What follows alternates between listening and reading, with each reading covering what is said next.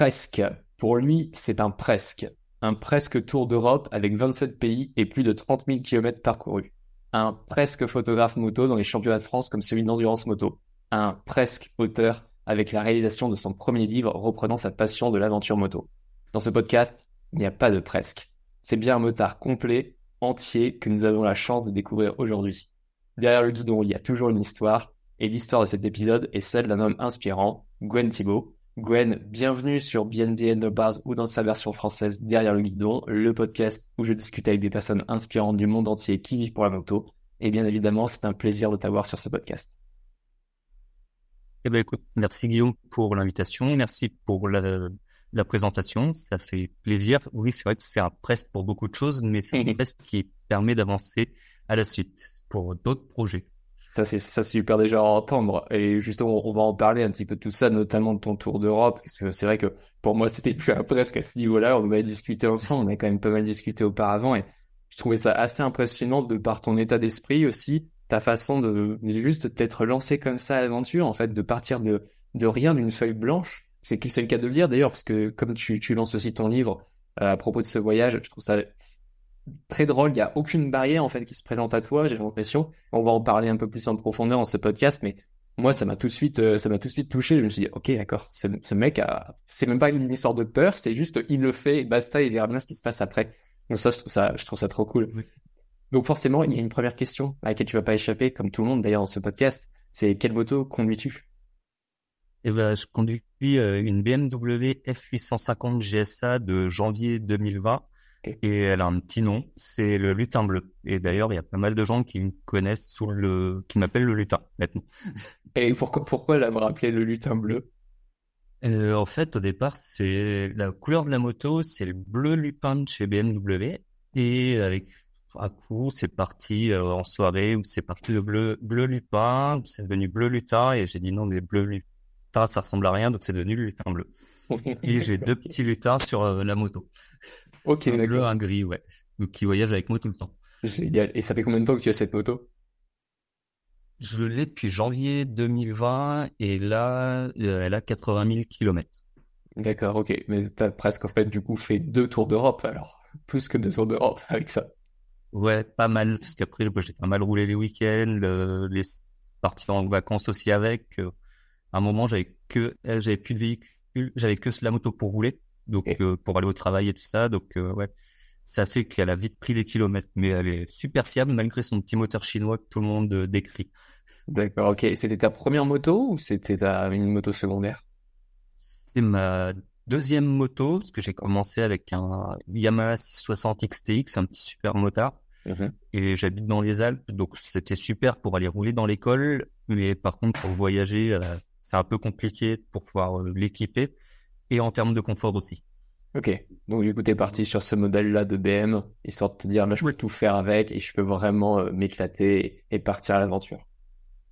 C'est ça, je cherchais un trail parce que je suis assez grand et surtout je voulais une route 21 où je puisse mettre des pneus à crampons parce que je savais que je faisais de l'off-road, donc, ouais. Donc Mhm.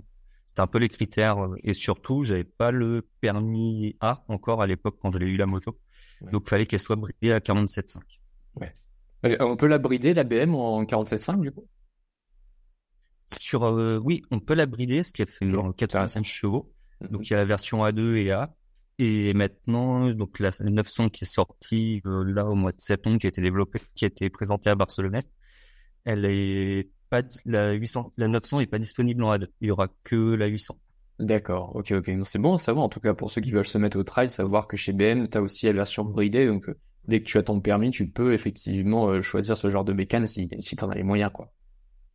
Ouais, tout à fait. Ouais, ouais, et ça permet aussi beaucoup de rentrer dans le milieu BM et de Mhm. passer sur la grande sœur après. Ouais, tout Parce à que vu fait. qu'elle est pas. Ok, Voilà. ok. Et alors, qu'est-ce qui a fait que tu t'es entré dans ce milieu-là, dans ce monde de la moto?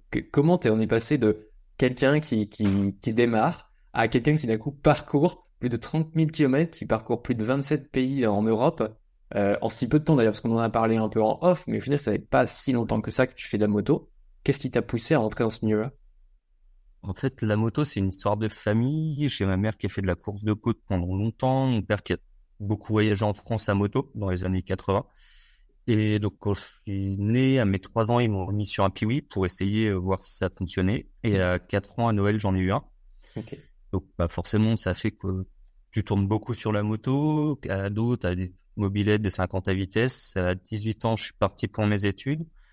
Pas de moto, parce que bah, j'ai une autre passion qui est la montagne qui a pris beaucoup de place dans ma vie et ce qui a fait que j'ai décidé de vivre dans les Alpes.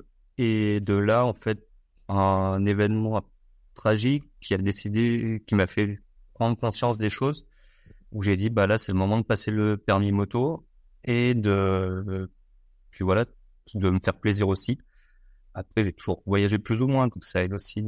D'accord. Donc c'est un mélange un peu de toutes ces circonstances, à la fois des habitudes que tu avais prises avec ta famille sur le deux roues, de cet événement du coup qui a peut-être chamboulé du coup une partie de ta vie, jusqu'à aussi la rencontre d'aventure. Mais l'aventure, c'est parce que quand tu me disais aventure, voyage, tu voyageais beaucoup, c'est-à-dire en deux roues, ou est-ce que tu voyageais déjà juste à pied, tu vois, ou juste en France en fait, peut-être, pas forcément à En l'étranger. fait, grâce à la montagne, en fait, je fais beaucoup de ski de randonnée. Mhm. Donc, je faisais beaucoup d'itinérance. Donc, on partait à la semaine. Donc, Ok.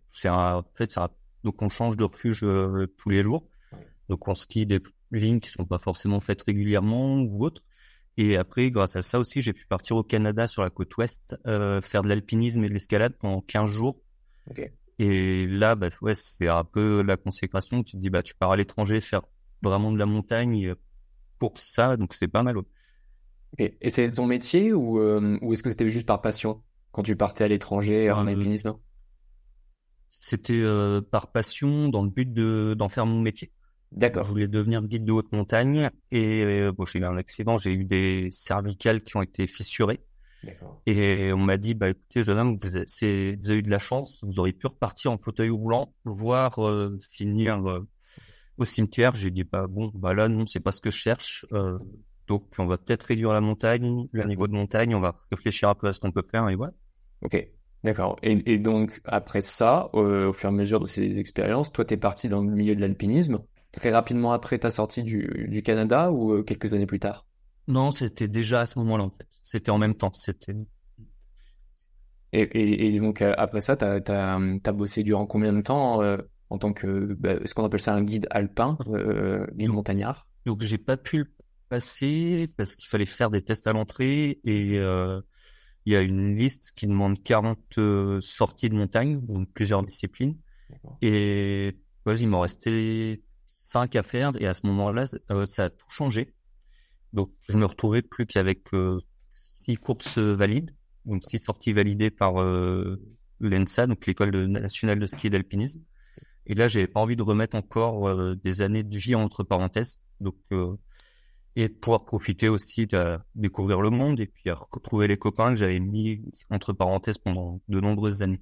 Ok, donc en fait, ces études, toutes ces destinations que tu as pu faire par l'alpinisme, c'était une parenthèse, une bulle, entre guillemets, dans le monde de la moto. C'est-à-dire que là, tu avais laissé un peu de côté le deux roues, c'était parti sur ton autre passion, et puis finalement, parce que tu t'es rendu compte que le temps passait vite, peut-être, tu as décidé au final de revenir un peu dans ce monde-là, dans ce monde du deux Oui, roues. tout à fait. Ok. C'est vraiment ça, ouais. C'est revenir aux premiers amours de la moto et puis partager des choses simples. Ouais, c'était surtout ça. D'accord. Et t'avais des inspirations peut-être pour revenir dans ce monde de la moto, parce que j'imagine que le déclic se fait pas du jour au lendemain, c'est une accumulation de choses qui fait qu'à un moment donné, tu te dis, bon, je vais peut-être revenir entre guillemets, à ce que j'ai aimé auparavant. Est-ce qu'il y a eu pas, un déclic, ouais, une inspiration ou des inspirations qui ont Ouais, amené ça? c'est un peu un déclic parce que bah, j'ai mon père qui a repris la moto, après Oui. j'ai mon petit frère, ma petite sœur qui sont revenus à la moto. Mhm. Et là, bah, je suis plus grand, donc je me suis dit bon, bah, ouais, c'est bien, ils ont leur permis moto, moi je suis derrière, c'est sympa, mais c'est, c'est mieux quand même de conduire. Donc ça a été assez rapide. Je me suis inscrit au plateau en novembre et en février j'avais mon permis. Ok, d'accord. Ouais, donc ça a été rapide. Et puis bon, en plus en pleine période hivernale, pour toi, ça te faisait pas trop peur. Non, c'est ça. Ouais, c'est l'avantage. J'ai posé les congés, puis je suis revenu chez mes parents pour le passer, et voilà, ouais, c'était plus rapide. Ça permettait d'être en famille en même temps, et voilà. Ok. Donc ça veut dire qu'il y avait aussi une sorte d'aspiration à partager ces moments avec ta famille, plus qu'une inspiration, au final, c'est peut-être l'envie de partager. Ouais, c'est ça, tout à fait. Parce qu'en montagne, en fait, j'étais à un niveau où je partageais les choses, mais c'était intense et éphémère. Mhm. Et avec des gens que je ne voyais pas forcément, que là, j'avais vraiment envie de partager sur du long terme, Mhm. plus qu'autre chose. D'accord. Et donc tu trouvais que la moto c'était on va dire le bon allié pour pouvoir justement avoir ces longues relations avec ces gens, pas forcément avec ta famille, mais avec les gens que tu rencontres, parce que tu sais que ça s'arrêtera pas juste à juste une sortie, voilà, et puis après tu revois plus ces personnes. Tu continues Ouais, à créer un lien, c'est ça? mais oui, c'est tout à fait ça. Et puis, bah, on en parlera tout à l'heure, mais je sais qu'il y a des pays où maintenant je vais et je vais chez des gens et c'est devenu des amis, en fait. D'accord. Et ça c'est de part en fait ton tour d'Europe. Tu as commencé à rencontrer de plus en plus de personnes et à créer aussi des relations qui aujourd'hui sont toujours présentes. Oui, ouais, ça a commencé même l'année d'avant où je suis parti donc en Slovénie, Croatie, Bosnie, Monténégro et Albanie où là j'ai rencontré des personnes et c'était un petit peu sur un galop d'essai. D'accord. Ah oui, d'accord. Donc, qu'est-ce qui... Alors, attends, on va revenir un petit peu avant, mais qu'est-ce qui a fait que d'un coup, tu t'es dit, OK, là, cette fois-ci, je pars à l'étranger. Parce que bon, OK, t'avais fait le Canada, mais bon, c'était juste le Canada, c'est un pays parmi des centaines. Le truc, c'est de se dire, OK, pourquoi, en fait, à un moment donné, tu te dis, OK, bon, c'est sympa de faire du deux roues, j'adore, je passe du bon temps avec ma famille, mes amis, mais là, cette fois-ci, là, je veux faire un truc bien plus grand, et surtout, enfin, c'est même pas bien plus grand, c'est immensément grand. Je pars faire mon tour d'Europe. C'est quoi, qu'est-ce qui t'a poussé à faire ça? Euh, c'est une bonne question. Je sais pas s'il y a une vraie motivation derrière. Mhm. C'est pas une recherche de liberté non plus, puisque j'estime avoir la chance de faire pas mal de choses où je suis assez libre de faire ce que je le souhaite. Ok. Et en fait, c'est au départ, ça a été fait un peu pas à pas. Je me suis dit, bah, j'ai la moto, donc, on a fait des road trips en famille et entre amis sur une semaine. Après, je me suis dit, bon, bah, à plusieurs, c'est sympa. On va aller se mettre une petite contrainte, on va partir tout seul. Et rien? Et puis, donc, je suis parti sur entre guillemets, un presque Tour de France, pour aller en Bretagne depuis les Alpes, mais en faisant la route des Grandes Alpes, remonter dans les Cévennes, traverser les Pyrénées, longer la côte atlantique.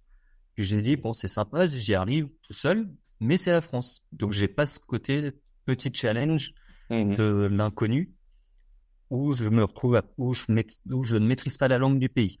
Ok.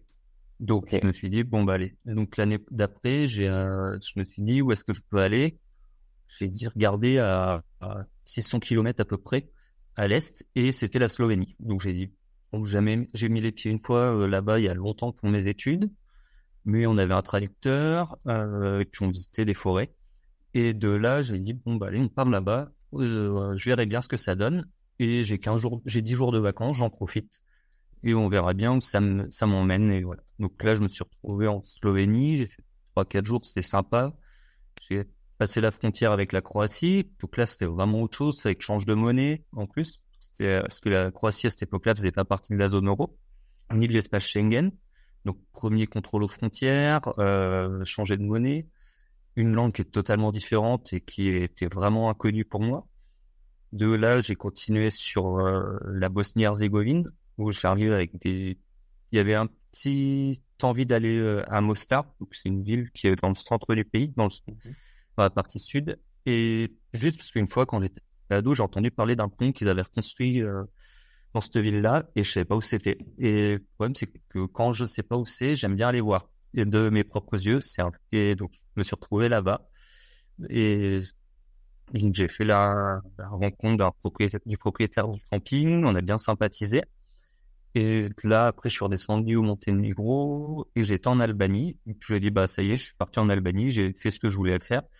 Donc, bah, de là, je suis rentré en France. Et l'année d'après, eh ben, en fait, ça se passait pas super bien dans le boulot dans lequel j'étais. Et je suis parti de là. J'ai travaillé au remontée mécanique pendant l'hiver.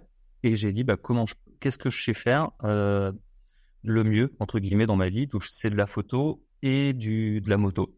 Donc j'avais un peu de temps pour moi, donc je me suis dit bah je pars voyager.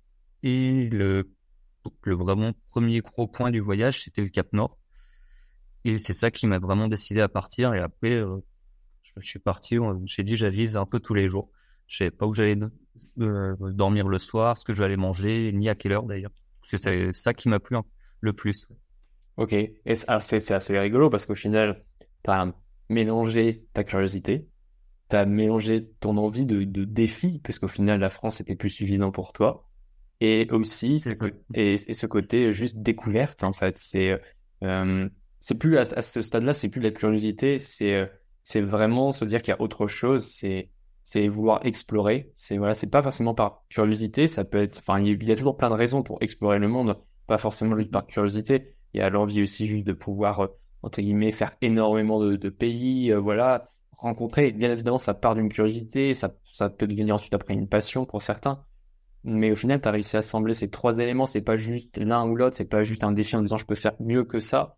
C'est un mélange de tout. Et puis en même temps, il y a aussi le fait, je pense, que l'alpinisme a dû beaucoup jouer aussi sur cette curiosité, sur ce défi, parce que mine de rien, tout le monde ne peut pas devenir alpiniste, on soit clair. Il faut avoir quand même une bonne condition, j'imagine. Il faut être très curieux parce que bon, la nature, c'est quand même très important dans ce milieu-là, donc il va falloir quand même vraiment, vraiment explorer les choses. Ça fait partie aussi de toi. En fait, l'alpinisme, peut-être qu'aujourd'hui, tu en fais moins, mais Oui, tout aujourd'hui, à fait. ça t'a mené à ce que tu fais aujourd'hui dans la moto, en fait. Ça a été un accélérateur, certainement. Oui, oui, oui, oui. Et en fait, c'est même, c'est le côté un peu, ouais, c'est recherche de nouvelles aventures, aller voir d'autres choses, et puis bah, de comprendre comment ça marche. Et voilà, il y a plus ça dans l'esprit, ouais, de la chose. Ok. Qu'est-ce qui t'a le plus plu dans tous ces voyages? Pas forcément, tu vois, sur ce qu'on vient de parler, c'est-à-dire l'envie de se mettre au défi, mais peut-être même dans ces road trips. Est-ce que c'était, par exemple, je sais pas, les obstacles que tu rencontrais? Est-ce que c'était au final se mettre dans le dur? Est-ce que c'était les rencontres avec les gens? Est-ce que c'était les paysages? Qu'est-ce qui t'a le plus plu là-dedans? Il y a deux, je pense, ouais, c'est vraiment les paysages qui m'ont vraiment le plus plu et la rencontre avec les gens. D'accord. Ouais, c'est vraiment deux choses même en France, hein, où c'est des choses qui m'attirent. Je vais chercher les beaux paysages souvent, Ok.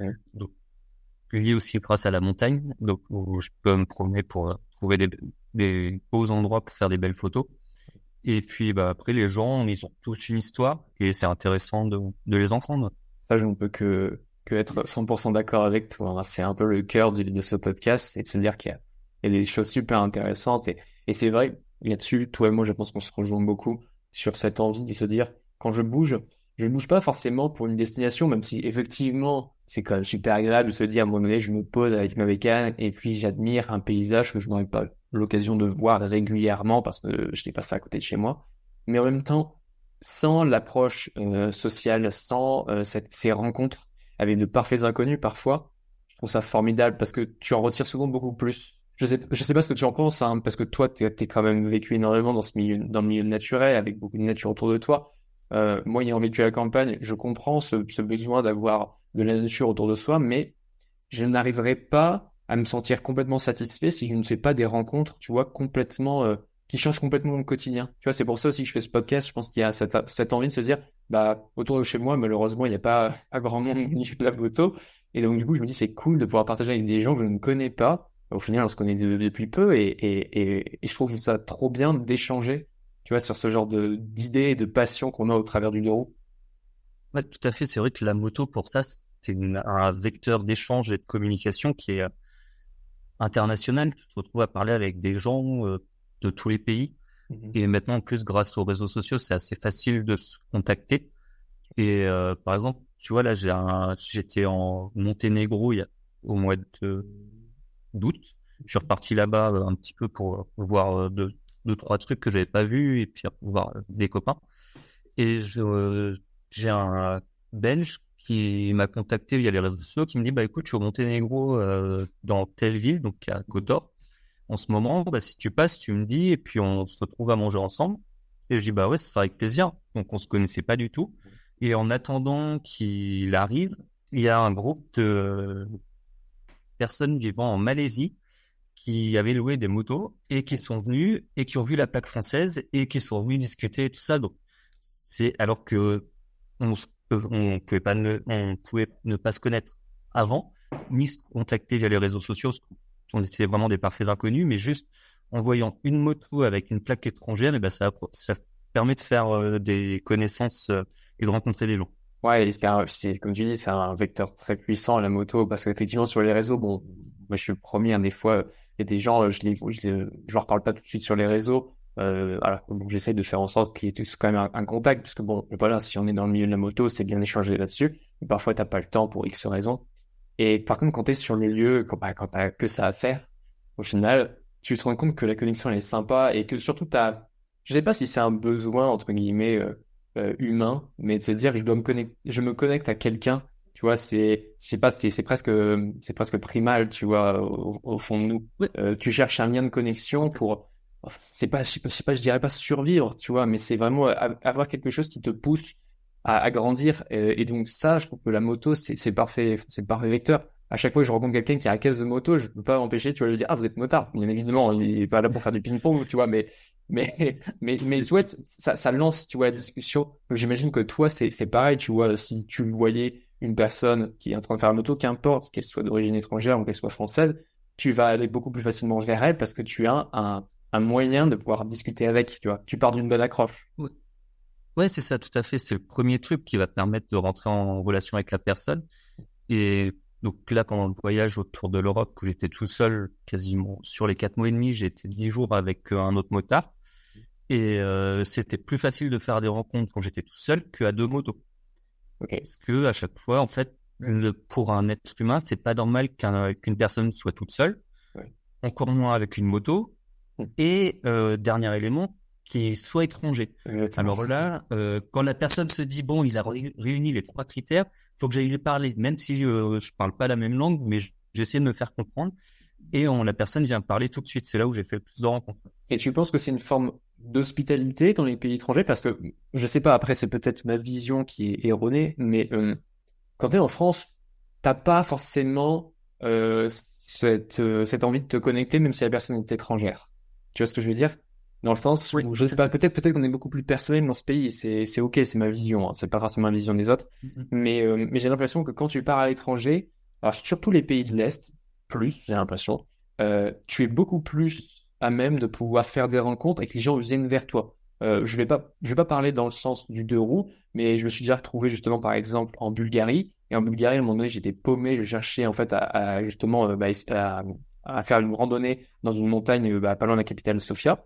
Et en fait, des Bulgares en fait qui sont venus à ma rencontre et qui voyaient que j'étais paumé, et qui m'ont amené, qui ont essayé de comprendre, tu vois. Alors qu'importe, il n'y avait pas le vecteur de la Mhm. moto à ce moment-là, mais j'ai l'impression que c'est beaucoup plus facile chez eux d'aller au contact de l'étranger que nous avec les étrangers en France.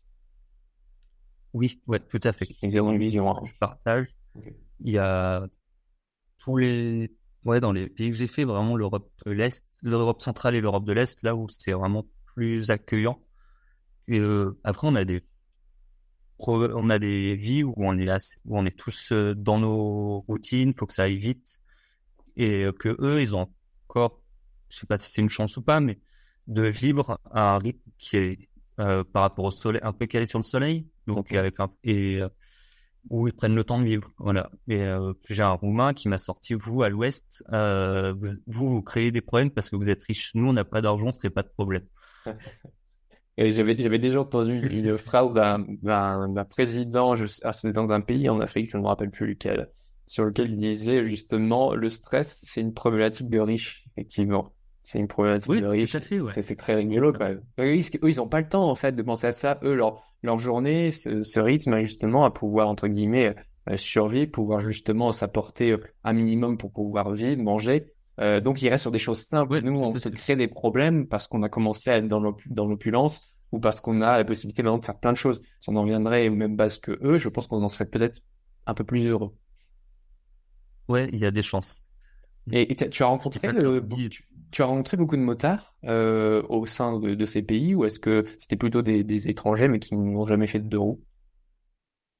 Je pas rencontré beaucoup de motards. Je pense que les motards que j'ai le plus rencontré, bah, ça va être la Norvège, mais ce qui est logique, avec donc toute la route côtière, les fjords, les îles Lofoten et le Cap Nord, donc c'est vraiment très touristique. Mhm. Et après, une fois que je suis repassé en Finlande, les Pays-Baltes, la Pologne, là, j'en ai rencontré moins.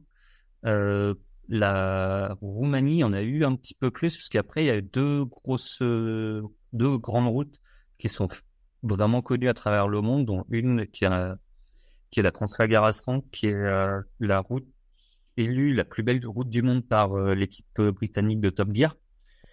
Donc ça attire beaucoup de monde. Après, tu sors des itinéraires un peu classiques. Là, tu croises plus personne.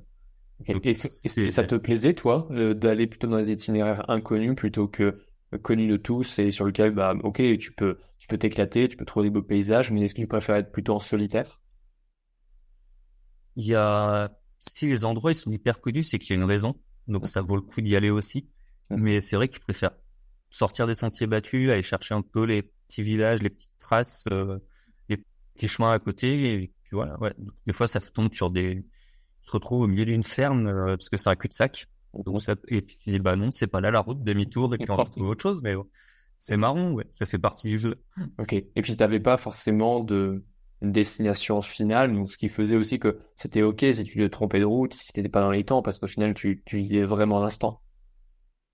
Ouais, tout à fait. J'ai une grosse règle d'or en voyage, c'est que je réserve jamais l'hôtel ou l'hébergement où je vais dormir le soir. Mhm. En gros, je commence à m'arrêter à 16 heures et quand je vais faire les courses pour aller manger pour le soir et à la sortie du magasin, je me regarde un peu sur les applications que j'ai. Donc, il va y avoir iOverlander, Park4Night, des groupes Facebook pour héberger des motards aussi. Ok.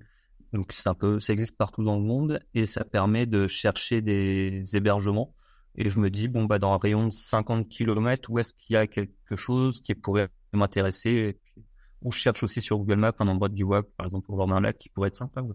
Ok. Et tu avais prévu quand même les potentiels endroits où tu pouvais te poser, pas forcément dans le sens là il faut qu'à telle heure je sois à tel hôtel, mais plutôt de te dire ok bon là je vais par exemple en Bosnie et en fait à tel endroit normalement dans un rayon de X kilomètres je devrais trouver un logement parce que j'ai regardé auparavant. Ou est-ce que tu avais absolument rien prévu et en fait t'y allais en mode aventurier vraiment jusqu'au bout?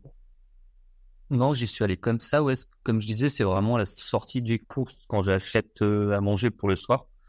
Donc, je cherche un peu comme ça où je peux dormir, mais voilà. Après, des fois, ça m'est arrivé de chercher vraiment pendant longtemps. C'est un coup en Norvège où j'ai cherché pendant 3 heures quasiment parce que je voulais pas sortir de ce fameux rayon de 50 kilomètres. Et là, je dis bon bah là en fait, c'était dans la montagne avec beaucoup de spots où c'était avec des en pente. Mhm. Donc, pour planter la tente, c'est pas super. Ni la moto Faut d'ailleurs. trouver ni la moto d'ailleurs. Les spots sympas, c'était pris par des vannes aménagées pour faire du kayak Ok. en eau vive. Donc, ce que je comprends tout à fait, parce que c'est un sport qui est hyper fun à faire. Donc, tu te dis, ouais, bon, donc là, tu cherches, et puis à un moment, je suis passé sur la route au bord d'un lac, et je vois pas un grand parking, mais qui me plaisait moyen, et en fait, je fais demi-tour, et je tombe sur une cabane de pêcheurs au bord du lac et qui était en contrebas de la route. Et c'est pour ça que je l'avais pas vu en allant voir ce grand parking et j'ai dormi là en fait. D'accord. Et est-ce que tu t'es retrouvé des fois face à des gens qui souhaitaient pas que tu loges à tel endroit? Genre par exemple si tu bivouacs, est-ce que tu te retrouves des fois avec des forces de l'ordre qui arrivent et te disent bah non désolé monsieur mais vous pouvez pas être là? Ou est-ce que c'est complètement différent en France? Parce qu'en France je sais que tu peux pas faire ça partout. Ouais, en France, pour vivre heureux, faut vivre caché. Là-bas, non, pas trop. J'ai en Croatie, par exemple, là, je sais que le camping sauvage bivouac est un peu interdit. Ok. Je suis sorti du magasin, j'ai vu une patrouille de police et j'ai été au culot, j'ai été demandé s'ils connaissaient pas un spot où je pouvais poser ma tente pour ce soir. Ouais, oui, oui, j'ai Au vu. pire, ça coûte rien de demander Bah puis c'est et même peut-être au plus pire, facile, t'es en c'est plus facile. sécurité. Ouais, c'est ça. Et en fait, ils m'ont dit, bah écoute, écoutez, regardez, allez à tel endroit, vous pouvez dormir, il n'y a pas de problème. Et j'arrive là-bas, et en fait, c'était au bord d'une rivière qui fait la frontière avec la Bosnie-Herzégovine. Et il y avait une grande remorque de poids lourds qui transporte des chevaux, et écrit police dessus. Et c'est là où la police montée locale dormait et faisait. Donc je me suis dit, là, je suis au top, ça craint rien. S'ils sont là, c'est qu'il y a une raison, et je suis en sécurité. C'est parfait ça, tu dois bien dormir après ça. Tiens d'ailleurs, Oui. est-ce que tu as ressenti parfois de l'insécurité dans certains endroits où tu dormais, où tu passais en moto? Est-ce que tu t'es senti parfois dans une sorte d'inconfort qui te donnait pas l'impression d'être vraiment au bon endroit?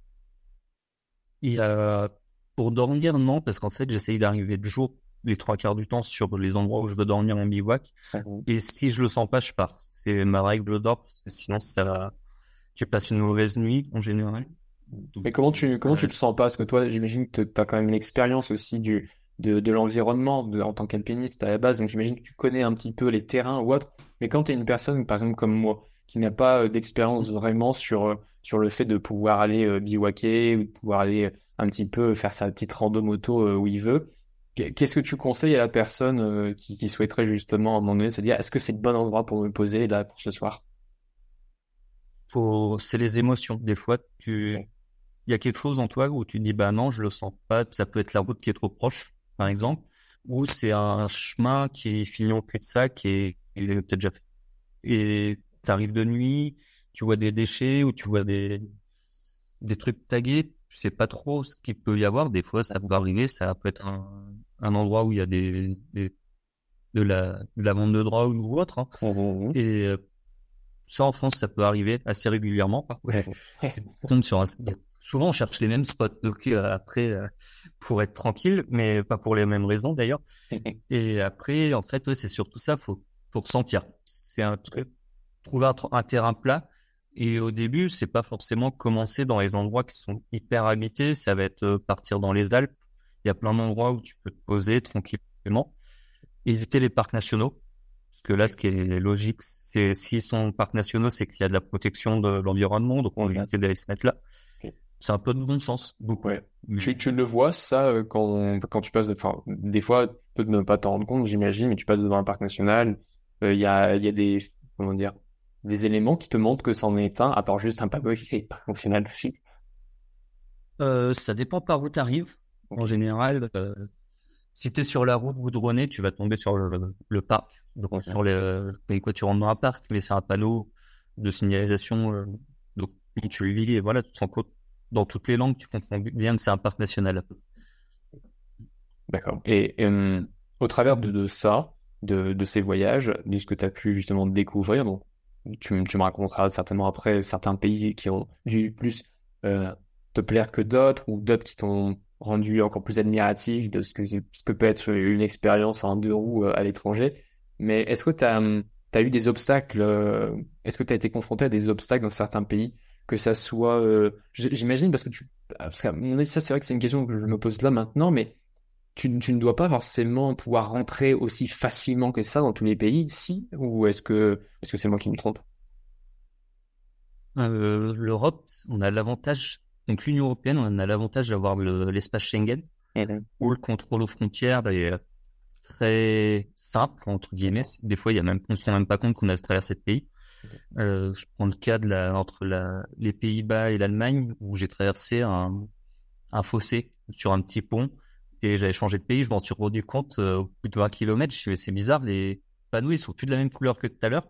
Et les plaques, c'est des plaques allemandes. Donc, bon, bah, c'est bon, j'ai compris, je suis en Allemagne, mais ouais, sinon, non. Après, donc, dans l'Union, on a d'autres pays qui font pas partie de l'espace Schengen, où là, on va avoir une vraie poste frontière à traverser ou présenter les papiers.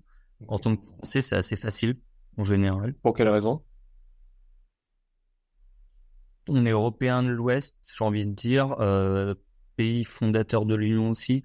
Mhm. Donc, c'est plus facile, je pense. Les Allemands aussi ont un peu le même avantage que nous. D'accord. Euh, Par exemple, ouais, j'ai eu le cas donc, j'étais en Turquie, Mhm. de passer de la Turquie à la Bulgarie. Il y a une file déjà qui est prévue pour les citoyens de l'Union européenne. Ok. Donc, ça accélère les choses. T'as moins à attendre et tout ça. D'accord. Et concrètement, est-ce qu'il faut que tu prépares quelque chose en avance quand par exemple tu se décides à dire, OK, je pars pour un road trip autour de l'Europe, autour des pays d'Europe. Est-ce que je dois prévoir des choses en avance? Bon, bah, j'imagine, bien évidemment, il faut ton passeport, il faut au minimum tes papiers d'identité. Mais est-ce qu'il y a d'autres choses à prévoir en avance quand tu pars dans Il y a, ce genre d'aventure? Il y a la carte verte donc l'assurance de la moto. Vérifier les pays, parce qu'il y a des Ok. pays, il y a des assurances qui vont pas être prises dans certains pays, qui ne couvrent pas certains pays. D'accord. Après, j'ai pas eu le cas. J'ai eu de la chance d'être tout le temps en Europe, donc j'étais tout le temps assuré pour ça. Euh, Après, partir chez le médecin, pour vérifier un peu qu'on est en bonne santé, et puis Ouais, Ça va t'as avoir un ta peu carte de... européenne de maladie, c'est ça, hein? Ouais, tout à fait. Oh, c'est Oui, ouais, ça. ouais. Donc ça, c'est gratuit. Il faut le faire la demande. C'est valable 2 ans de mémoire. Ouais, Donc faut en profiter. Ouais. Il n'y a pas besoin du permis de conduire international. d'accord. Donc ça, par contre, si on va dans d'autres pays, là, en dehors, donc, en quittant l'Union européenne et qui ont pas un alphabet qui est latin, donc Mhm. là, c'est mieux de l'avoir. Faut faire D'accord. attention. En ce moment, ça prend 6 mois de délai. Donc faut vraiment anticiper. Donc, si on veut partir en dehors de l'Europe, là, il faut demander d'autres papiers pour certifier du permis qu'on a obtenu en France. Oui, tout à fait. Ouais, D'accord. c'est un papier qui est traduit en fait, hein, qui montre qui est traduit dans plusieurs langues. D'accord, c'est une sorte de certificat. Oui, c'est ça, tout à fait. Ok. Et Et après, dans d'autres pays, il y aura besoin de visa.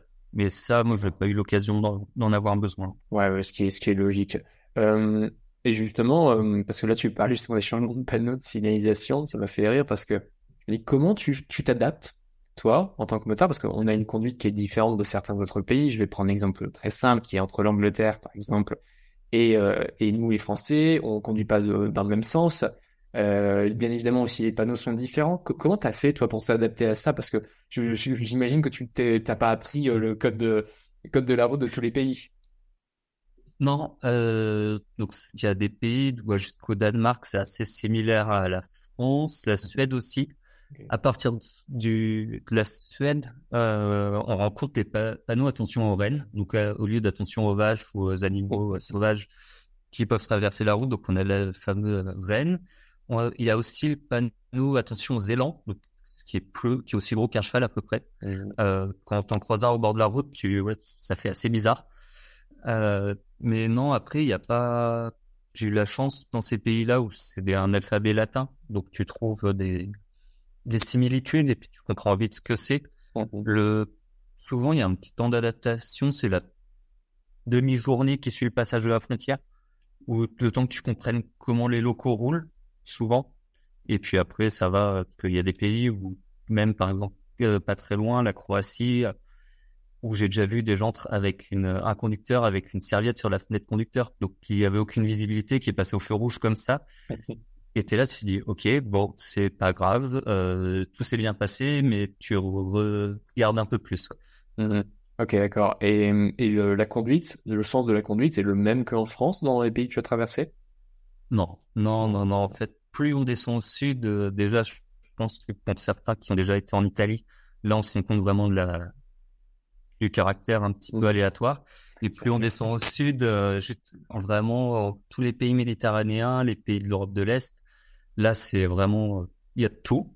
Mhm. Il y a un coup où j'étais en Roumanie, je double une voiture et en face de moi il y a un camion qui double à l'opposé. Ouais, en face de moi il y avait un camion qui doublait une charrette tirée par un âne avec du foin derrière.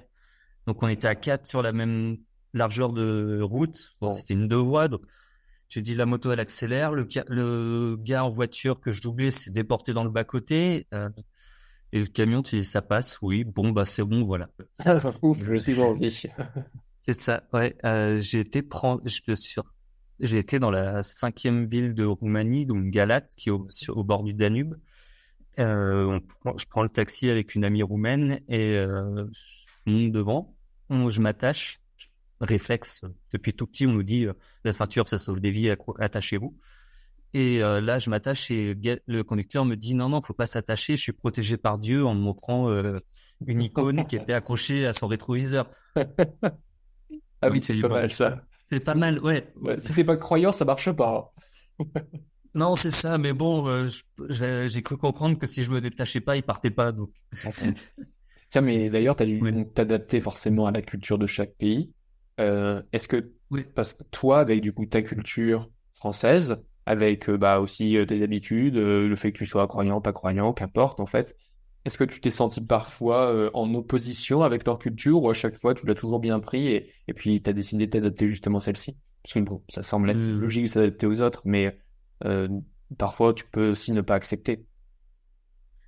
je me dis que quand je voyage, je suis invité dans le pays, donc Mhm. c'est à moi de m'adapter.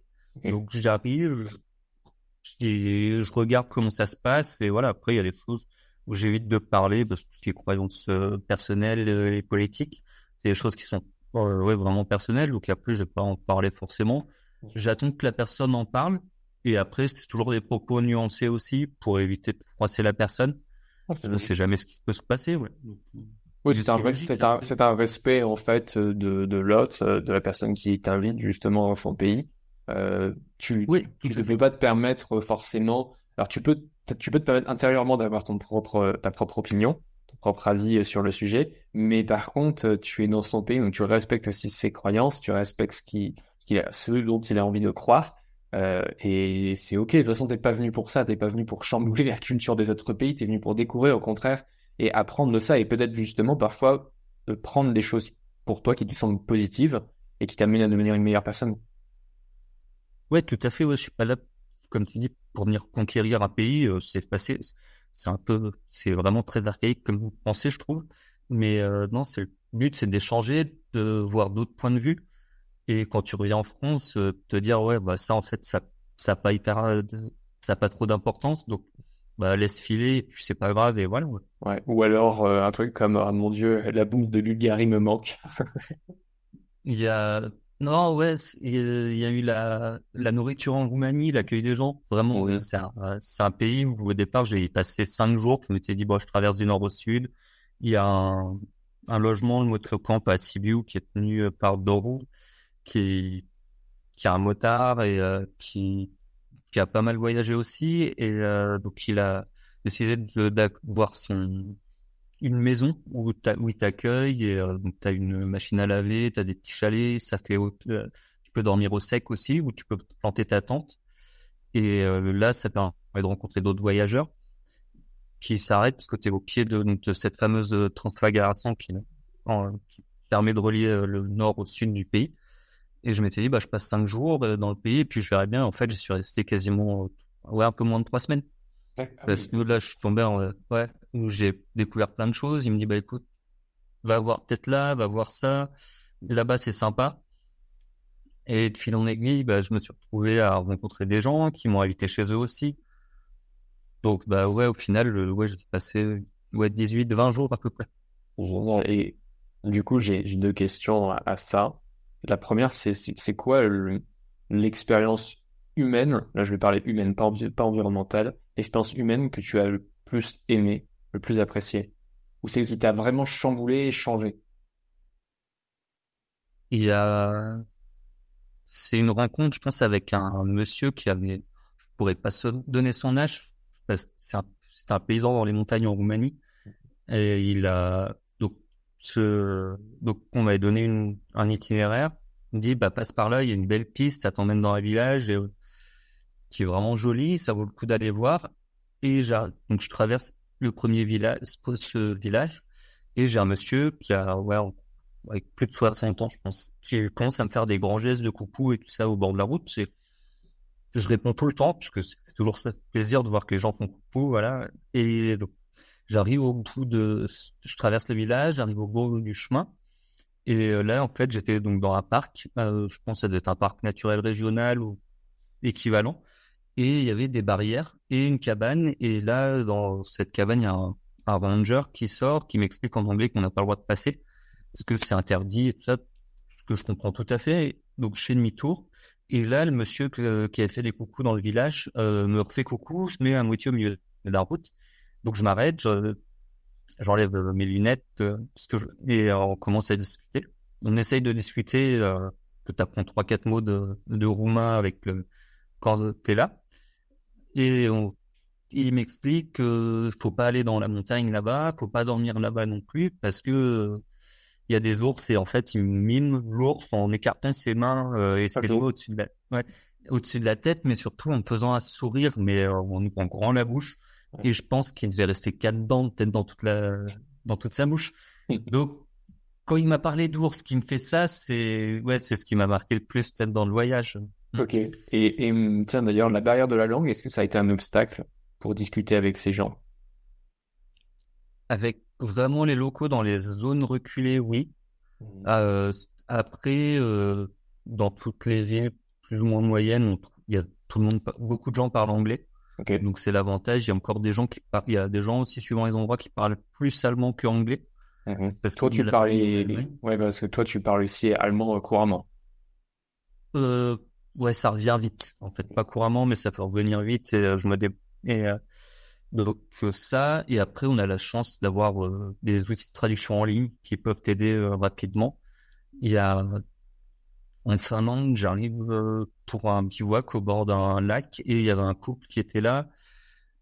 Donc je leur demande, ou j'essaye de leur parler en anglais. Le monsieur me dit non, je comprenais pas l'anglais ni l'allemand, et bon encore moins le français. Et il m'explique qu'il est russe et que sa femme est ukrainienne. Donc juste en plus pendant la guerre avec entre la Russie et l'Ukraine. Donc c'est là et j'étais pas très loin de la frontière plus, je vais être à 20 kilomètres je pense. D'accord. Donc par avec en Finlande. Donc tu dis bon ok c'est sympa l'histoire. Et en fait on a réussi à communiquer via Google Traduction.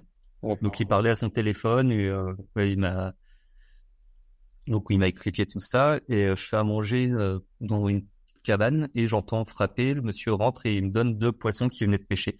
Et il me Ah, dit c'est bah c'est adorable. pour toi pour manger.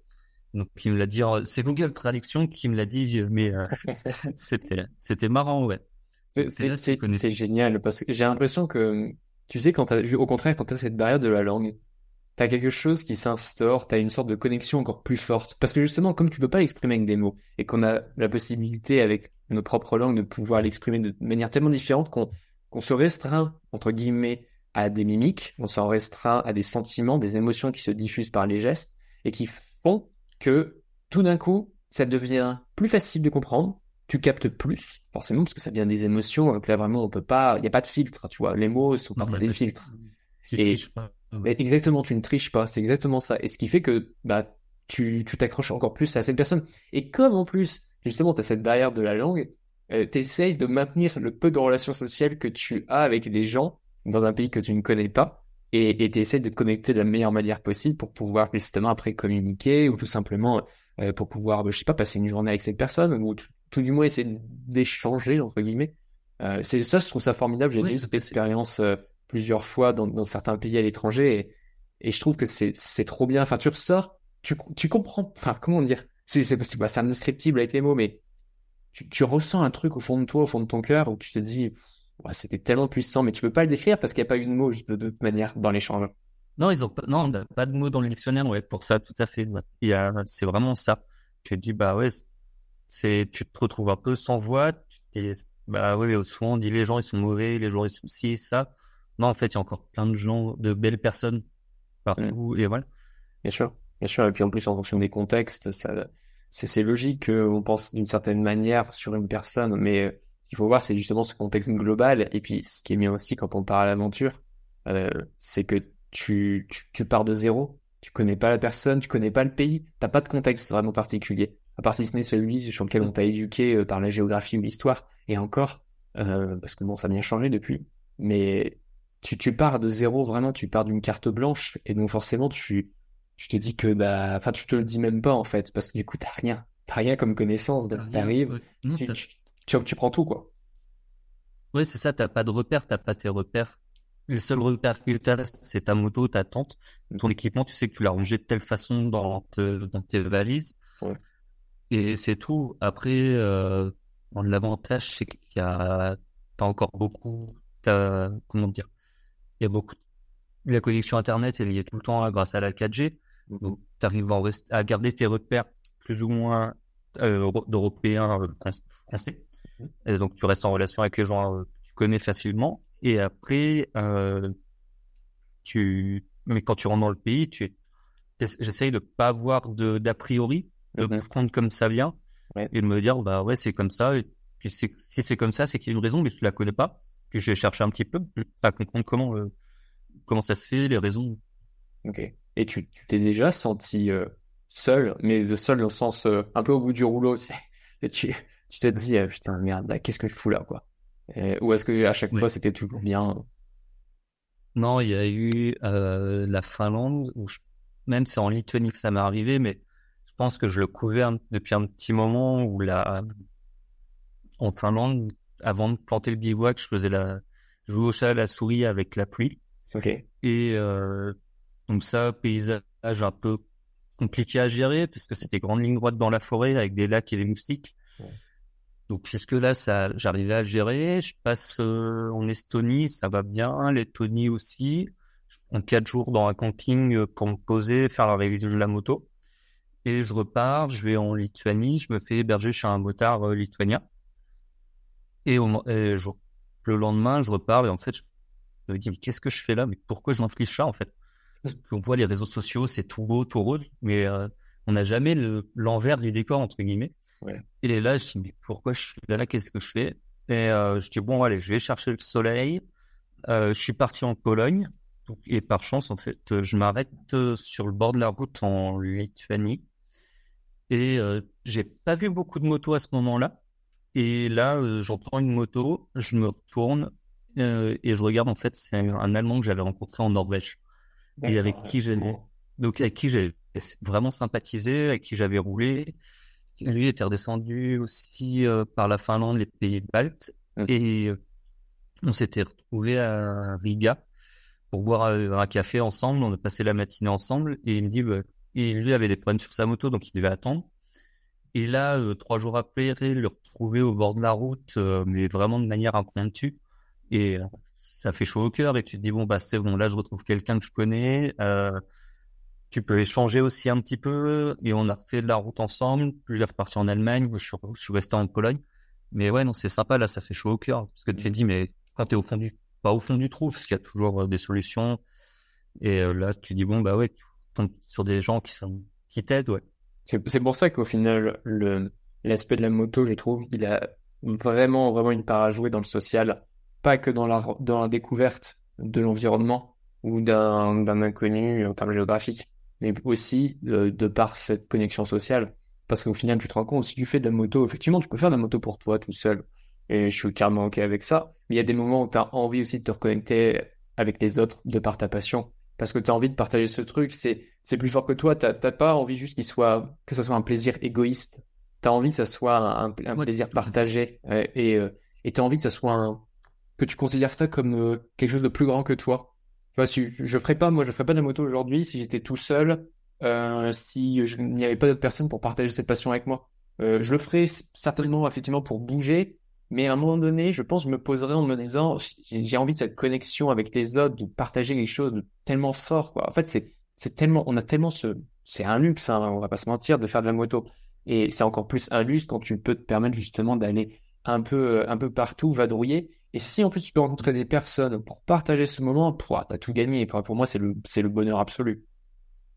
Ah, c'est vraiment la raison pour laquelle je voyage. Ouais. C'est pas juste parce que voyager pour voyager, c'est bien, mettre des photos, c'est intéressant, mais non, c'est vraiment le partage, voir d'autres choses, communiquer, expliquer.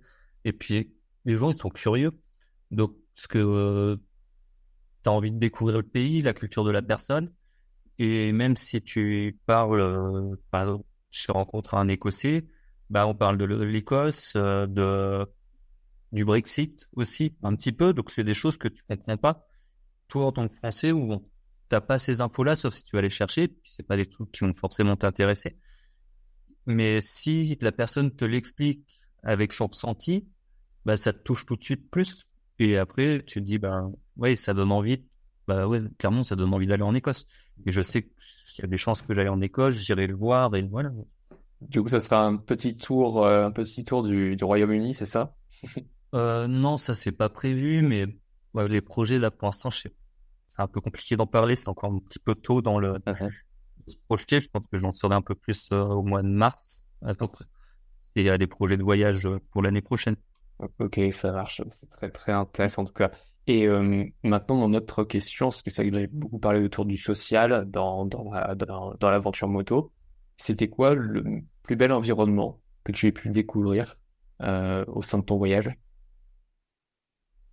Je pense il y a les îles Lofoten, où là, c'est au nord de la Norvège, c'est des îles qui sont baignées par le Gulf Stream.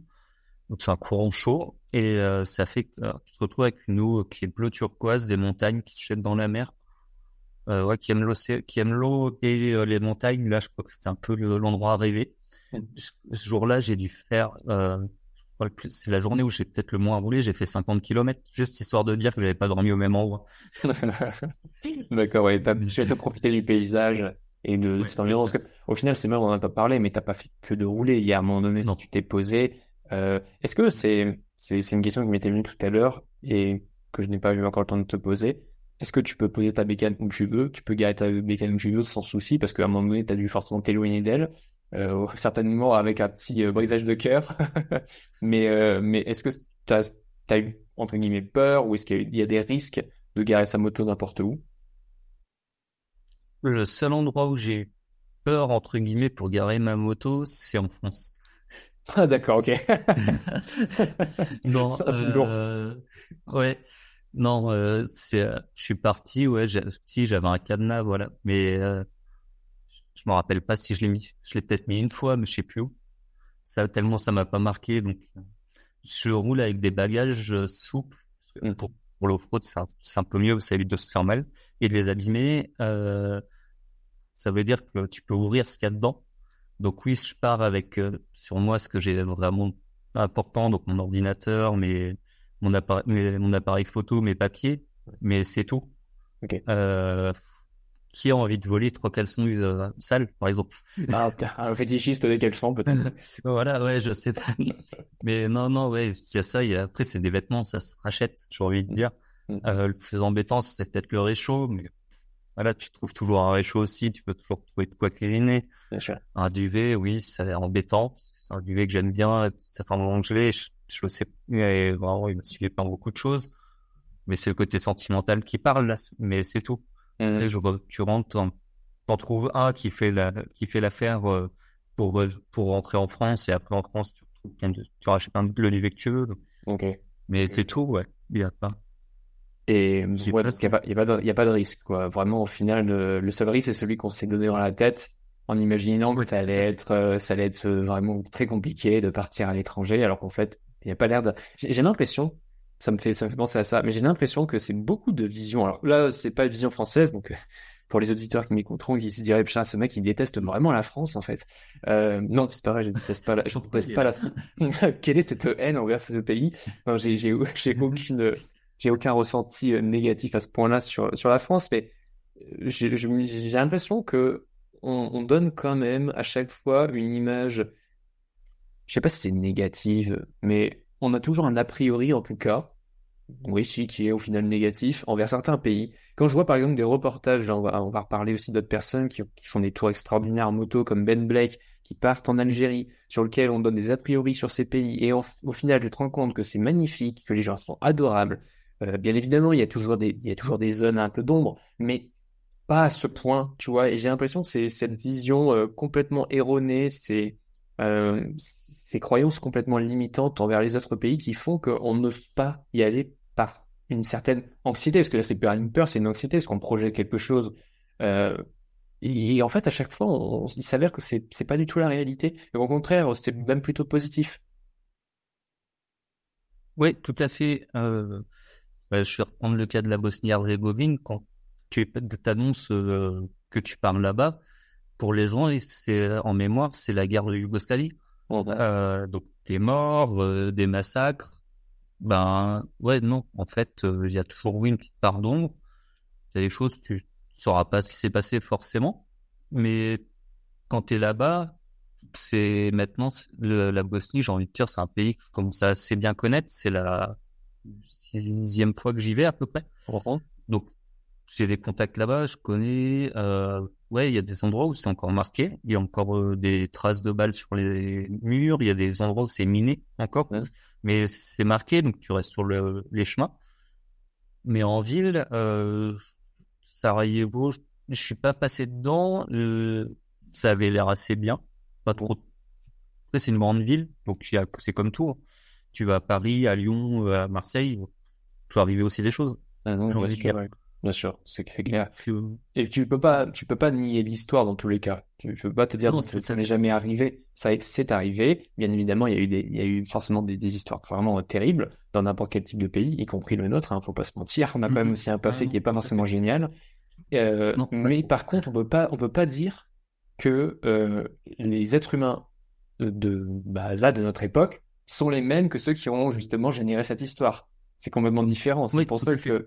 c'est pour ça qu'en fait, on peut pas. C'est un peu, je sais pas, comme si tu disais que les Allemands aujourd'hui étaient encore des nazis, tu vois. C'est complètement stupide. Tu vois, c'était Oui, enfin, une oui, sorte oui. d'amalgame C'est ça, complètement ouais. erroné. Mm. Et ça a pas de sens, tu vois. Bien évidemment, il y a eu ça, il y a eu ces éléments-là. Mais est-ce que aujourd'hui c'est le cas encore? Bah non, forcément, les gens ont évolué. Et puis, sinon, ça serait encore effectivement une zone dangereuse. Dans ce cas-là, tu n'irais pas parce que de toute façon, tu ne pourrais pas y accéder. Et dans tous les cas, tu peux Oui, pas un coup projeter ça, se passer sur ces gens dans le présent. ouais, tout à fait. C'est ça. En fait, faut prendre les gens comme ils sont. On est en 2023 maintenant, c'est fini. Et oui, il faut en tirer les leçons de ce qui s'est passé Donc, et avancer avec. Mais on ne peut pas le nier ce qui s'est passé. bien Mm. sûr. Et tu as tiré, toi, des leçons de ton voyage? C'est-à-dire, est-ce que tu as appris des choses sur toi, sur les gens? Et est-ce qu'il y a des choses qui t'ont vraiment marqué à ce point ou sur lesquelles tu as eu l'impression d'avoir changé en revenant en France? Ouais, il y a un truc. Je vis sans montre maintenant. D'accord, ok. Intéressant. Parce que t'es toujours les gens, c'est toujours ah ouais, faut que je fasse telle chose à telle heure. C'est important, faut que ça soit programmé à cette heure-là. Sinon, bah j'ai pas ça.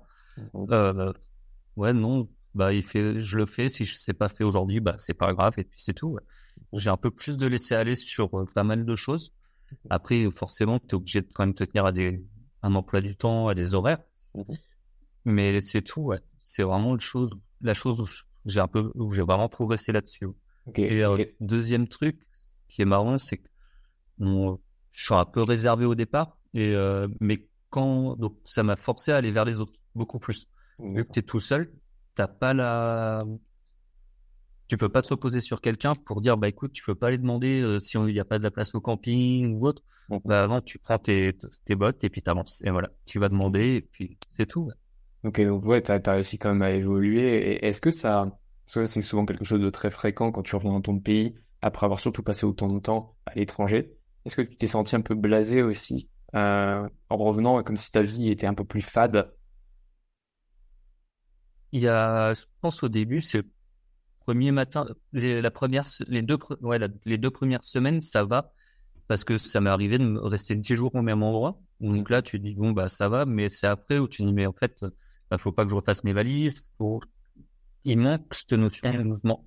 Mhm. Et, bah, après, j'ai eu d'autres projets, donc ça a été assez, donc j'étais occupé sur d'autres choses, donc moins sur le fait de me focaliser là-dessus, en fait. Il fallait quelque chose pour avancer, et voilà. Donc il y a eu l'année dernière, je suis rentré, j'ai fait des calendriers, bête, mais j'aurais pensé vendre des calendriers un jour.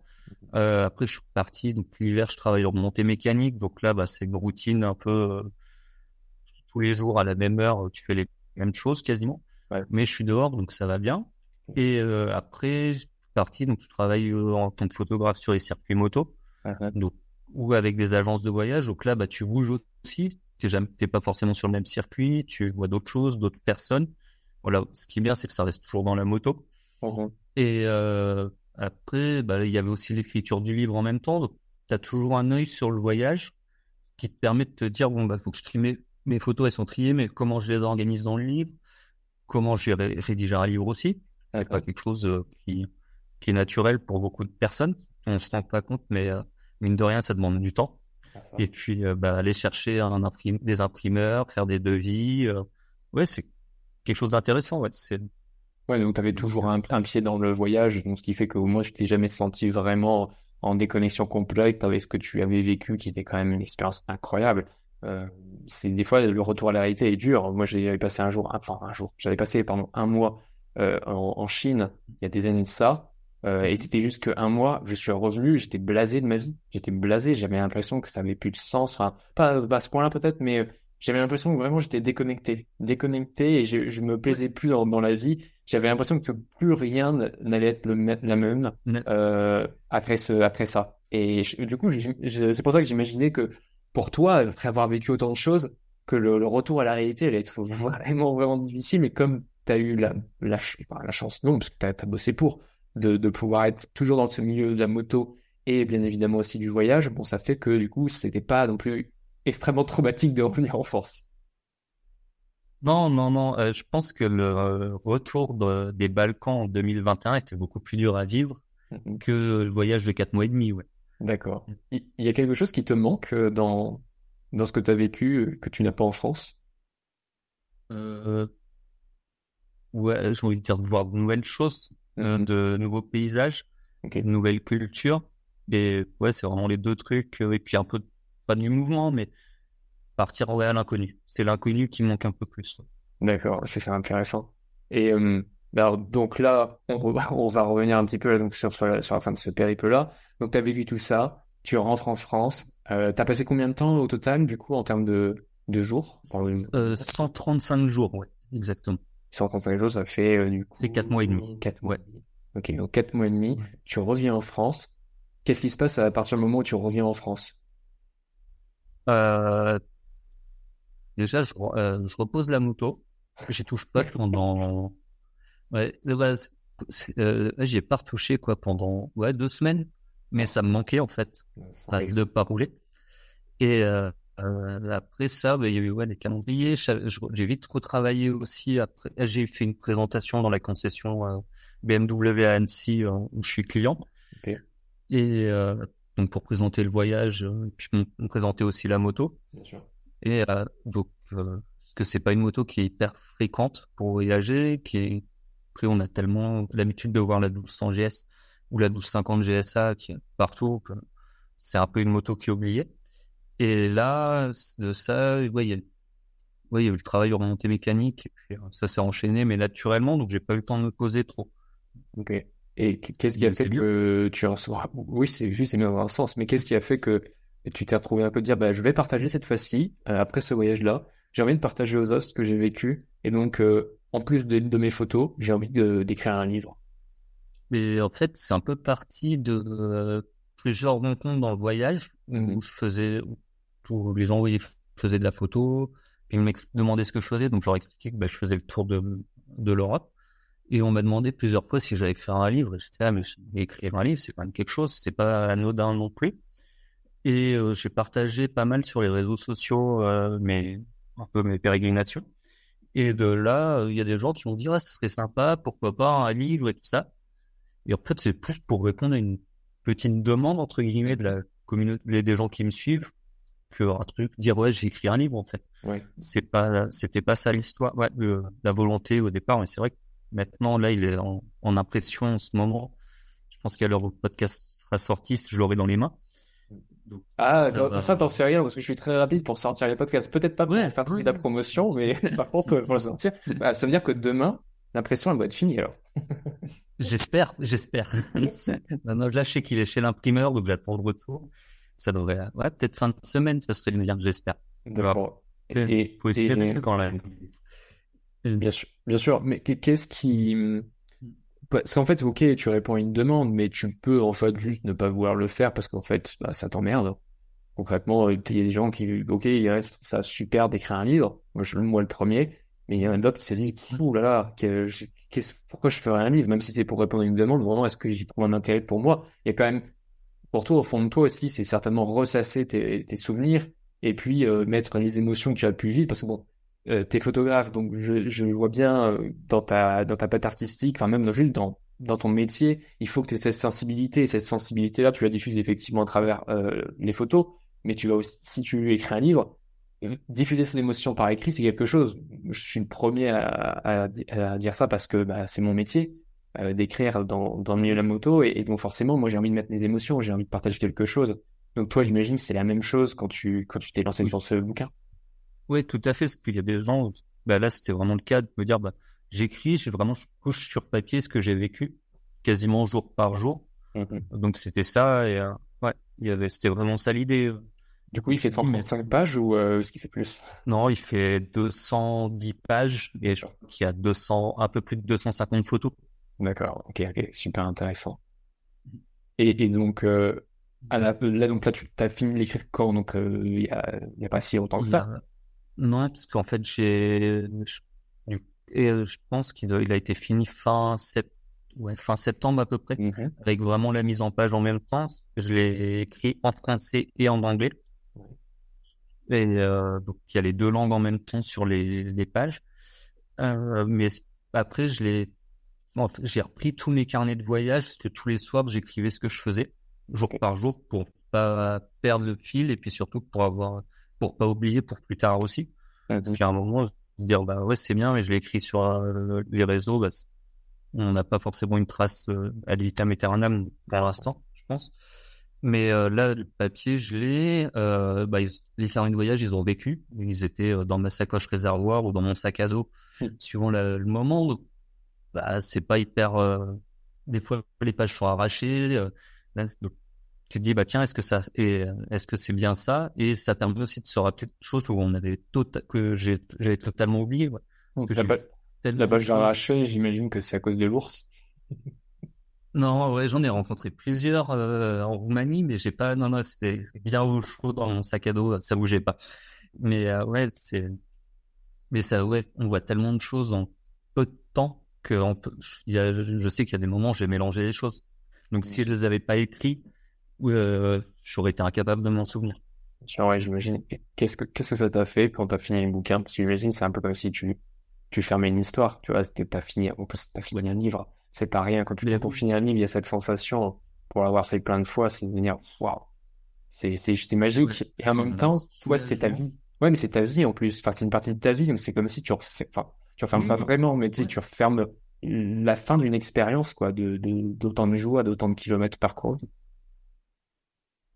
Bah ouais, c'est vraiment ça là. Tu te dis bon bah là ça y est, c'est vraiment fini, c'est couché sur papier.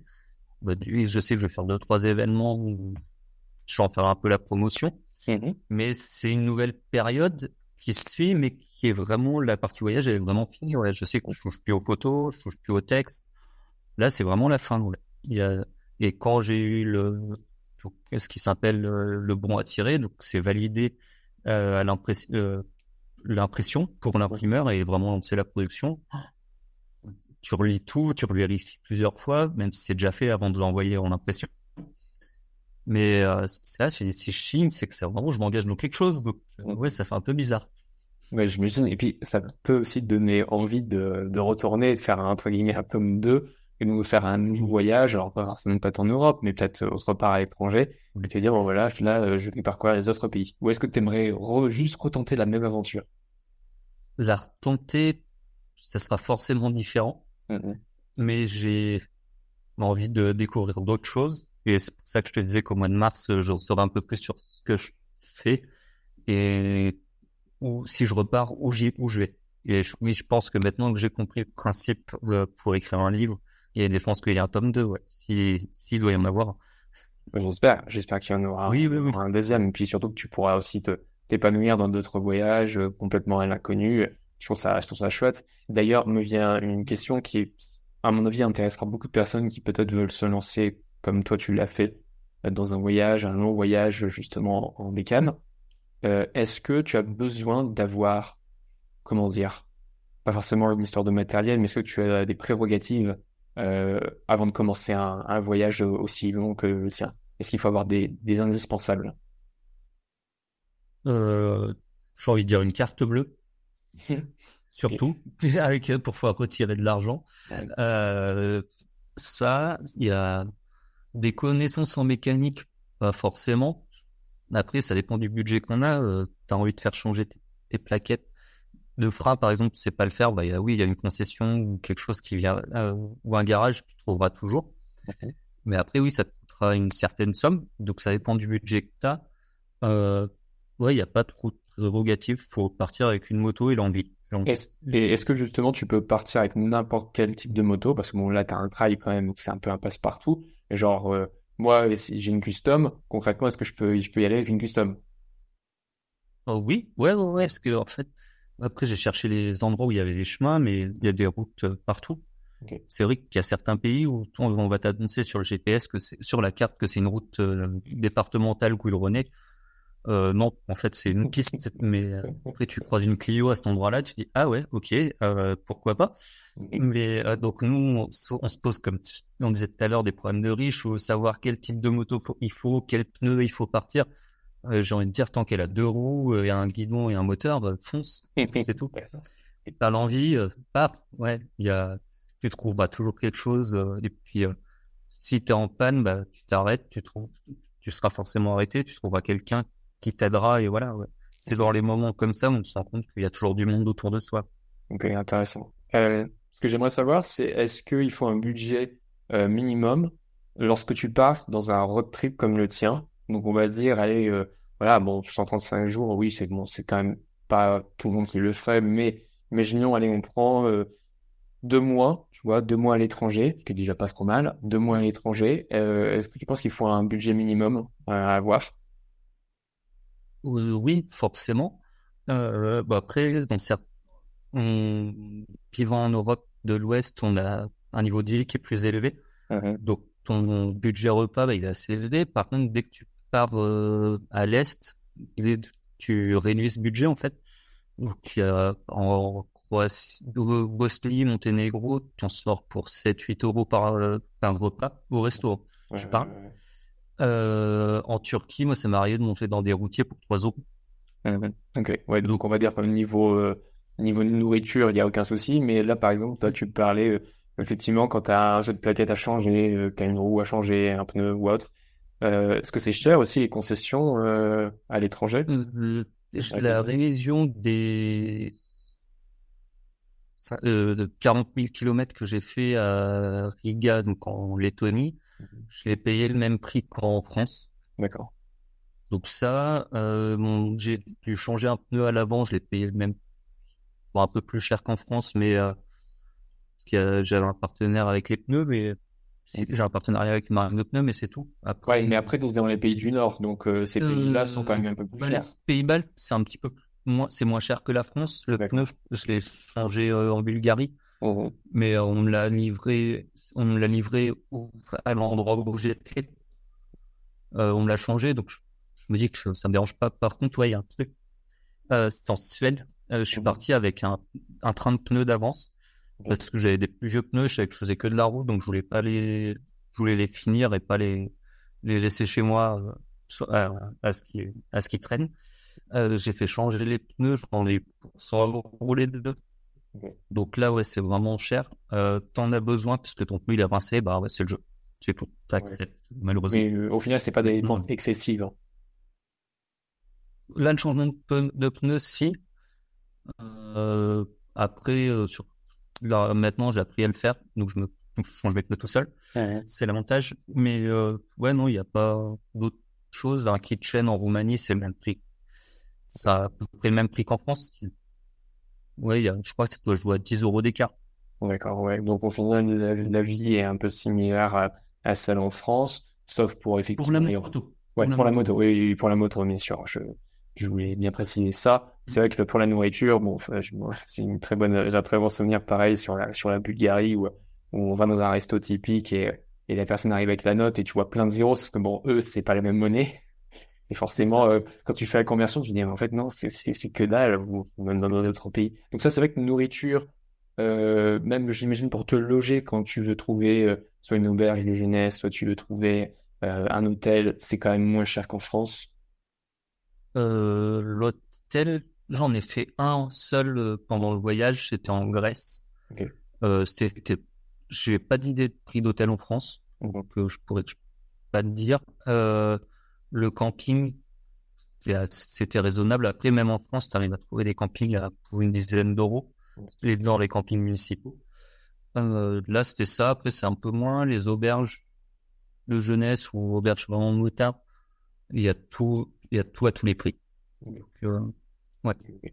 Et en termes de matériel maintenant sur ta moto, parce Ouais. qu'on avait parlé un peu en off des tentes, voilà pour ceux qui sont un peu plus dans la recherche vraiment de l'aventure pure, ceux qui veulent camper, tu vois, est-ce qu'il leur faut un matériel précis? Tu me parlais en off d'une bonne couverture, histoire de bien te protéger, mais est-ce que pareil, il faut avoir quand même un minimum de matériel pour bien camper, en toute sécurité aussi, parce que c'est quand même la moindre des choses. Ouais. Euh, Avoir un bon matelas qui coupe du froid, c'est vraiment le plus important. Mhm. Une tente autoportante, c'est le top parce que tu sais jamais sur quoi tu vas dormir. Ça peut t'arriver de dormir sur un parking. Donc, Qu'est-ce que tu on entends t'évite. par autoportante? En fait, c'est une tente qui se tient toute seule. T'as pas besoin de piquette pour Ah, t'as pouvoir besoin de sardines, etc. ouais, de sardine, ouais, pour Ok. pouvoir la tenir. Donc, parce que des fois, ça peut arriver que tu dormes sur un parking en bitume ou sur de la terre, ou vraiment dur, et, en cailloux, et tu peux pas mettre tes sardines. Oui, t'as raison, c'est vrai. Ça, c'est vrai que c'est une chose auquel on ne pense pas forcément. Donc, Non, ça, non, non, attends, ouais, il y a, j'ai le souvenir d'une nuit en Norvège, ou ouais, Norvège ou Finlande, je sais plus exactement, mais, où j'étais au bord d'un lac, et c'était un parking, et une espèce de caillou hyper compacté, et c'était impossible de planter une sardine, par exemple. c'est pas trop désagréable pour dormir. Non, ça allait, parce que du coup, le matelas, je dors vraiment bien dessus. Il y a un renne qui m'a réveillé, c'est tout. C'est le seul truc Ça qui m'a va. empêché de dormir cette nuit-là. Il y en a qui sont réveillés par le coq, il y en a d'autres, c'est un autre niveau, carrément. Ouais, c'est ça. Ça fait bizarre, voilà. Tu sors la tête de la tente, tu vois un renne, tu te dis, ok, oui, mais c'est bon, je suis au pays en Laponie, donc c'est normal, ouais. Tout va bien. C'est ça, tout va bien. Eux, ils ont pas de moutons, ils ont des rennes. C'est génial. C'est ça que je trouve aussi formidable dans ce genre de voyage, c'est que tu rencontres pas forcément que des gens différents, tu rencontres aussi des animaux différents, tu rencontres une nature complètement différente, et c'est super. Tu dois t'émerveiller même du réveil jusqu'à dormir. Oui, ouais, c'est ça, t'as les yeux grands ouverts, t'en prends Mm. plein, et t'essayes d'emmagasiner le maximum de choses pour toi, et ouais. Ah, et t'as de la chance du coup d'être photographe aussi. Enfin, la chance encore une fois c'est ton travail, mais ça te permet aussi de pouvoir garder un souvenir et vraiment en plus d'avoir l'œil qui capte vraiment ces moments-là. Donc même si tu ne photographies pas à ce moment-là, ton œil de photographe fait en sorte que tu te souviens de ce moment plus qu'une Oui, personne ouais. lambda qui aurait pas cette capacité à pouvoir, tu vois, ouvrir vraiment son Mhm. esprit à ce qui se passe à l'extérieur. Ça peut arriver. Ouais. Mais oui, ouais, non, c'est vraiment ça. Bah, quand tu roules, des fois, il pleut, t'as pas forcément envie de faire de photos, bah, tu ouvres grand les yeux et c'est tout. Donc, On- après, ça serait d'avoir une caméra et de filmer tout le temps, mais ça serait énormément de travail derrière, et il y en a, ils sont doués pour ça.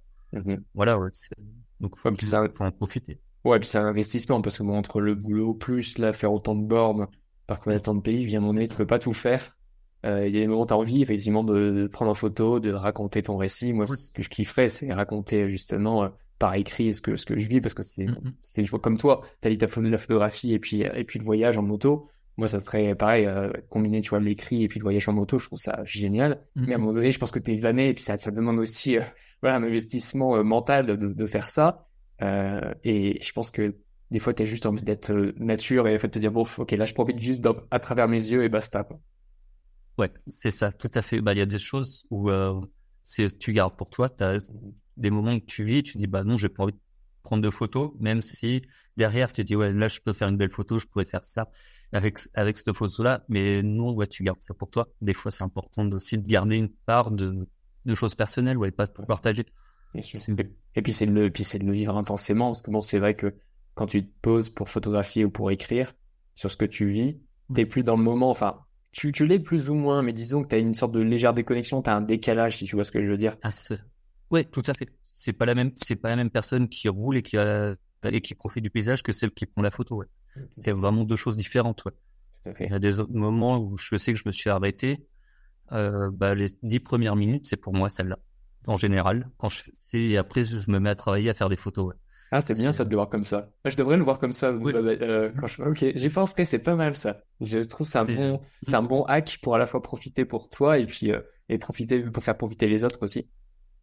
ouais, c'est ça, mais partout, hein, même par exemple, je vais dans une ville, ben, je m'arrête, il y a des choses, je vais m'arrêter devant, je vais regarder, puis j'attends, et après, ouais, je vais prendre des photos, ou je vais aller chercher un peu plus, mais juste m'imprégner du lieu, comprendre comment ça fonctionne, c'est ça. Et bah, un petit conseil pour ceux qui aiment la photo, c'est bah, pas être dans l'urgence pour faire une photo. Il y a des fois où tu veux une photo d'un endroit sans personne, bah tu peux attendre. Ça peut arriver d'attendre une demi-heure, par exemple, pour avoir personne sur la photo. Mais ça, faut l'accepter aussi, ouais. C'est une sorte de patience aussi, je pense, dans le Ouais, travail tout à fait. créatif. T'as besoin Tout de à fait. capter ce qui te va à toi, même qu'il faut, des fois, il faut Ouais, juste attendre. C'est vrai qu'en photo, c'est ça. c'est quand même c'est quand même plus fort parce que moi, je connais des gens qui sont passionnés justement de photographie à une manière et qui prennent un temps monstrueux à se poser et à attendre le bon moment. Et en fait, C'est ça. ils trouvent une opportunité là-dedans, c'est de dire, bah justement, j'ai le temps de profiter d'être dans le moment, et puis de capter avec mes sens tout ce qui se passe, même s'il n'y a pas l'animal que je veux prendre en photo, par exemple, ou en tout cas ce moment opportun. Mm, mm. Et ce qui fait que du coup, il y a aussi cette expérience personnelle. Et c'est, on parlait tout à l'heure d'égoïste, mais je trouve que là, c'est vraiment ça. Là, on a le droit presque Mais d'être c'est ça. égoïste Ouais. et de Tout vivre à du fait, garde ouais. pour soi. Ah bah oui, oui, c'est vraiment le moment où faut pas être dans photo animalière. Et il y a la photo d'orage aussi, Ah oui, où t'es là, t'attends des heures et tu sais pas ce qui tu peux ne rien avoir. Mais c'est ton moment à toi. C'est voilà, ouais, tu déconnectes, tu te poses et tu fais que ça. Ouais. Et c'est le top. ah, ça, c'est vraiment des moments incroyables, ça. Et donc, Mhm. après ça, donc, tu reviens en France, tu écris le livre. On n'en a pas trop parlé parce que je pense que c'est aussi un sujet qui est un peu différent, mais on va quand même le citer. C'est que toi aussi, maintenant, tu fais de la photo aussi pour des championnats, pour de la piste en moto. C'est aussi une part de ta passion, de ton métier. Euh, Tout à fait. T'arrives toujours à t'y retrouver entre le deux roues, l'aventure. Est-ce que parfois tu as envie plus d'être sur la piste et un peu moins du coup en off-road ou est-ce que ton cœur est toujours dans le off-road? Non, le cœur, ouais, vraiment mon cœur, là, il balance pas du tout. Il est vraiment pour l'aventure à moto et explorer avec les chemins de traverse. La piste, c'est un moyen pour moi d'allier bah, la photo, la moto, et c'est vraiment, et vu, que c'est quelque chose qui m'attire, mais je sais que c'est pas que j'en ai pas les compétences, parce que tu peux en faire. Il y a des journées découvertes et tout ça avec plein de teams, mais c'est quelque chose qui m'attire pas spécialement. Donc je me retrouve en faisant de la photo et à mettre en valeur les gens qui roulent. Et ouais, c'est surtout ça. Et ça me branche pas spécialement d'aller essayer la piste pour l'instant. Ok. D'accord. Et, Donc, vous avez parti quand même d'une expérience que tu aimes qui est dans le deux roues, mais ton amour là vraiment est tiré, vraiment tiré et attiré vers l'aventure. ouais, tout à fait. Oui, oui, oui, c'est vraiment ça, ouais. Ouais. Et qu'est-ce que tu... C'est Oh pardon, excuse-moi, vas-y. Non, non, c'est de trouver un moyen. Bah, c'était ouais, le circuit, c'est vraiment le moyen qui connecte les deux mondes, ouais. Et ça me permet de rencontrer d'autres personnes, euh, des choses que je connais moins, mais ouais, je commence à connaître un peu plus. Et c'est bien.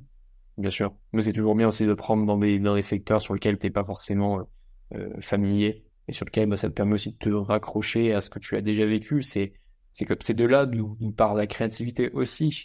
T'es pas forcément obligé de rester dans ton secteur. J'en parlais avec je ne sais plus quel invité d'ailleurs dans ce podcast, mais c'est parfois aussi juste aller chercher autre chose pour justement aussi se créer de nouvelles opportunités. Bah, c'était avec Émilie Bondy justement. Bon, à l'heure où on est en train de parler, le podcast n'a pas encore reçu sa promotion, mais donc j'avais déjà interviewé Émilie et Émilie en fait me disait la même chose du fait parce que elle vit énormément bah, de son travail qui est du coup sur la piste, qui est quand même elle est la nouvelle championne de France en 600. Ouais, Enfin, tout à c'est une fait. femme incroyable et elle fait plein de choses à côté, mais toujours en la moto, elle dit c'est bien aussi parfois de capter en dehors de ça aussi pour s'imprégner d'autres choses et de finir par être nourri constamment, tu vois, et pas des fois avoir juste cette vision un peu, comment dire, étroite dans la moto, parce que ça peut devenir aussi un piège de me dire, ok, je pars à l'aventure en moto, mais en fait, au final, je ne vois plus que ça. On finit par oublier tout ce qui se passe autour, et le but,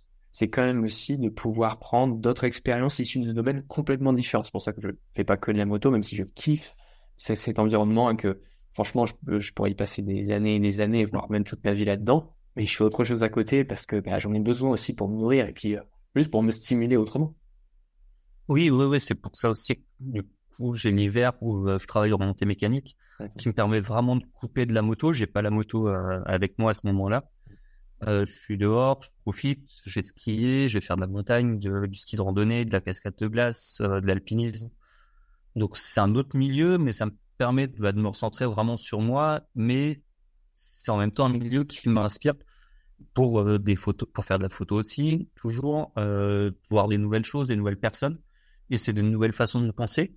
Et ouais, c'est intéressant. Et puis après, quand tu reviens à la moto au printemps, tu dis ah mais il y avait ça. Bon, déjà, tu as une meilleure condition physique, donc c'est pas mal. Et au printemps, tu dis bah ouais, il y avait ça, il y avait ça me rappelle ça. Et puis tu vois de nouvelles choses. T'as un nouvel œil entre guillemets. Mhm. Donc c'est intéressant. Ouais. Et justement de tout ça, de ce, Ouais, de ce voyage, de, c'est ça. de cette expérience dans la photographie d'un milieu de la moto, de ce livre, qui du coup maintenant donc, est en impression au moment où on est en train de parler, mais donc qui sera forcément diffusé à partir du moment où les gens écouteront ce podcast. Qu'est-ce que tu as envie de partager comme expérience? Qu'est-ce que tu as envie de dire aux gens qui aimeraient faire la même chose que toi, qui aimeraient se lancer dans l'aventure moto? Qu'est-ce que tu as envie de leur dire à ces gens-là? Partez, lancez-vous, essayez. Peut-être, ouais, partez pas forcément. Vous pouvez partir sur un grand voyage tout de suite. Mhm. Mais si vous le sentez pas, partez peut-être 3-4 jours, une semaine. Euh, Après, pas forcément faire du bivouac, c'est dormir en camping ou à l'hôtel. Tant que vous avez le sourire en revenant et quand vous le racontez, c'est le plus important, j'ai envie de dire. C'est pas, ouais, c'est pas un concours. Il y en a qui ont fait le tour du monde en Vespa, d'autres en R1. Mhm. Ouais, c'est top. Mais quand ils en parlent, ils ont même le sourire et les étoiles dans les yeux, c'est le plus important. Génial. J'adore. Mic drop, on peut s'arrêter là. C'est trop cool. Et une dernière question, du coup, Gwen, après cette discussion qui était super intéressante, super passionnante, et moi, dès qu'il me vraiment un retour de partir là, très prochainement, et ce n'est pas encore une fois à cause de la France, quoique. Non, il y a des beaux coins en France à explorer.